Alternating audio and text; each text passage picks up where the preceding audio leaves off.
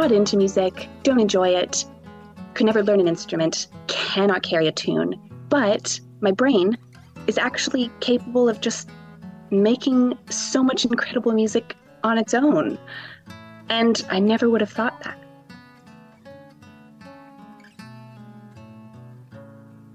I hear guitar music more than anything else. My dad, actually, who's really talented on the guitar, who lives in Canada, is always recording songs for me to play to our son so that he can hear his grandfather. So there's a lot of guitar music in my life right now. Some of it is real, most of it is not. Yo, T-Bone, did you produce this? Sounds good, right?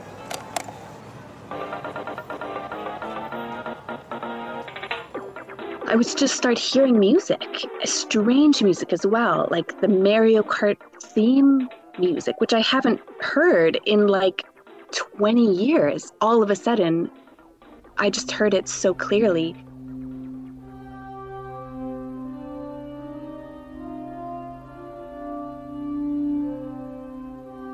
I heard organ music at one point, like the kind you hear in church, and that freaked me out. That was a little freaky. That was too much for me.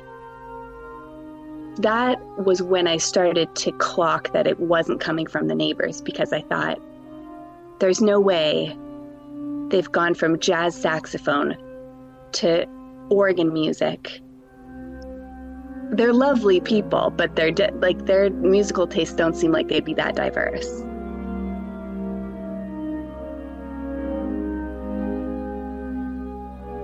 Honestly, I would prefer a podcast.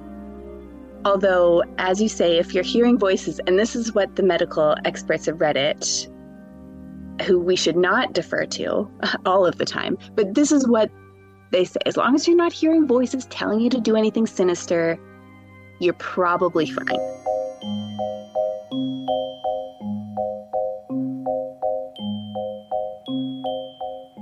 I'm Katrin Innes. I'm a writer. I live in Newcastle upon Tyne. I work in arts and culture.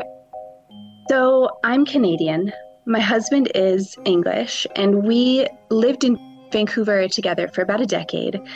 And he is an academic. He came home one day and said, "How do you feel about moving to Newcastle?" And I thought he meant Newcastle, Australia. So I said, "Great, count me in." Turns out he meant Newcastle in the north of England, which is also great for very different reasons and fewer sharks.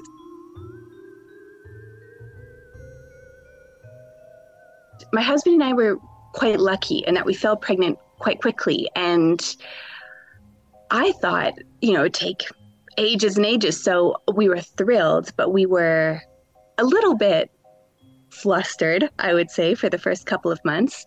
So yes, read everything. I felt like every midwife appointment was a pop quiz that I was acing every time. I felt as prepared as I think a naive person could feel before having a child. Nothing can prepare you. It's just carnage. The first 6 weeks are just total carnage. So when baby arrives, everything, perfectly normal? I know it's carnage, but pretty much by the book sort of thing? Really normal. He was perfectly healthy, perfect size. Everything about him was just exactly what you would want, which was incredibly lucky. And he's just a great baby. I mean, I know you're not supposed to say that out loud, but he's great. He's so chill. I suffered with anxiety, prenatal anxiety, before he was born. And I think that I didn't really know that that's what was happening at the time. I was really just consumed by fear that something would go wrong. That just felt normal to me. And when I spoke to other pregnant people who didn't feel the same way, I thought, well, that seems like a lack of imagination on your part. it seemed so unlikely that everything would be completely fine because I was reading about everything that could go wrong. And of course, when things do go wrong, which is terrible, those stories are amplified a lot more.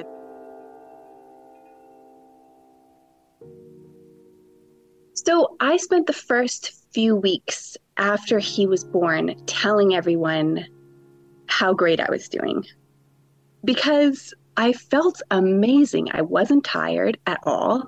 I had tons of energy. I was healing pretty quickly. I felt like Wolverine. I just thought, this is great. Maybe I'll have 4 more babies because this isn't hard at all. And then the adrenaline from birth wears off and you start to get really tired and your baby starts making a weird noise every once in a while and the anxiety kicks in. And so I would say it was shortly after the first month that things took a bit of a turn. We had the white noise on all the time to help our son sleep, to the point where I just didn't even hear it anymore. It was in the early hours, I was feeding him, the white noise was going, and I started hearing guitar music. Very, very faint and very tinny. And I thought, well, that's a bit weird.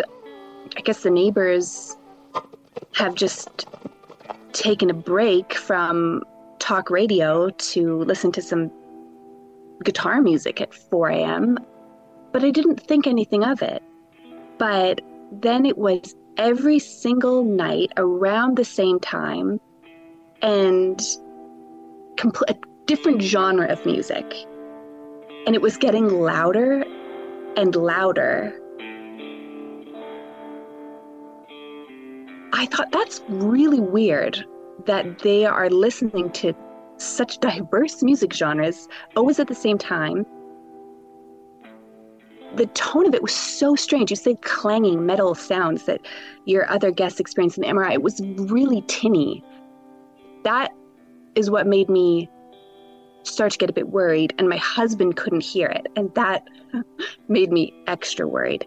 And I realized that when the white noise was off, if I switched off the machine, it would instantly stop. So I figured it was in my head, and that wasn't a great realization for me as someone who was anxious already. Realizing that I was hearing something that no one else was hearing, not great. I did what I think all of us do when we're experiencing something strange in our bodies. I got straight on Google, which I wouldn't recommend to anyone. It gave me 2 options. The first was that you're completely losing it. The second one was that it was musical ear, which can affect anybody at any time if you're surrounded by sound or you hear a repeated sound that has no pattern. Breast pump, for example, a lot of women report that they hear music in their breast pumps. It can be white noise. If you live next to a busy highway, your brain just makes something up for you. And if you're very tired or very anxious and your brain is working overtime because you're hypervigilant trying to keep a little baby alive, your brain is just working overtime to try to fill in all of these little gaps.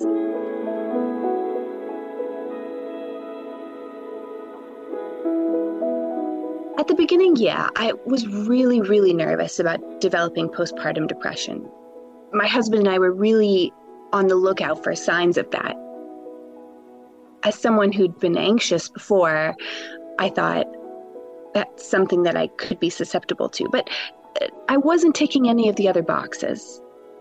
And so I felt really confident that this strange audio hallucination was just a postpartum symptom that, I had never heard of. But interestingly, after the article was published, I had so many friends come out of the woodwork and say, this happened to me.